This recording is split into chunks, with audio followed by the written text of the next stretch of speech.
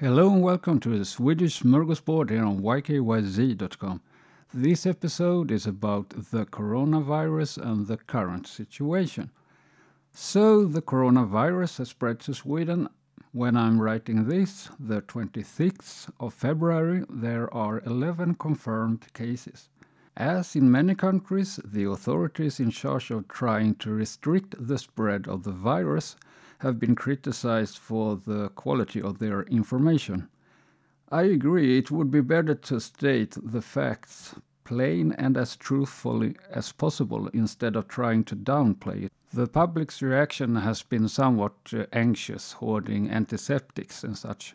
So far, though, fortunately enough, there have not been so many cases of misdirected anger and fear towards people from China.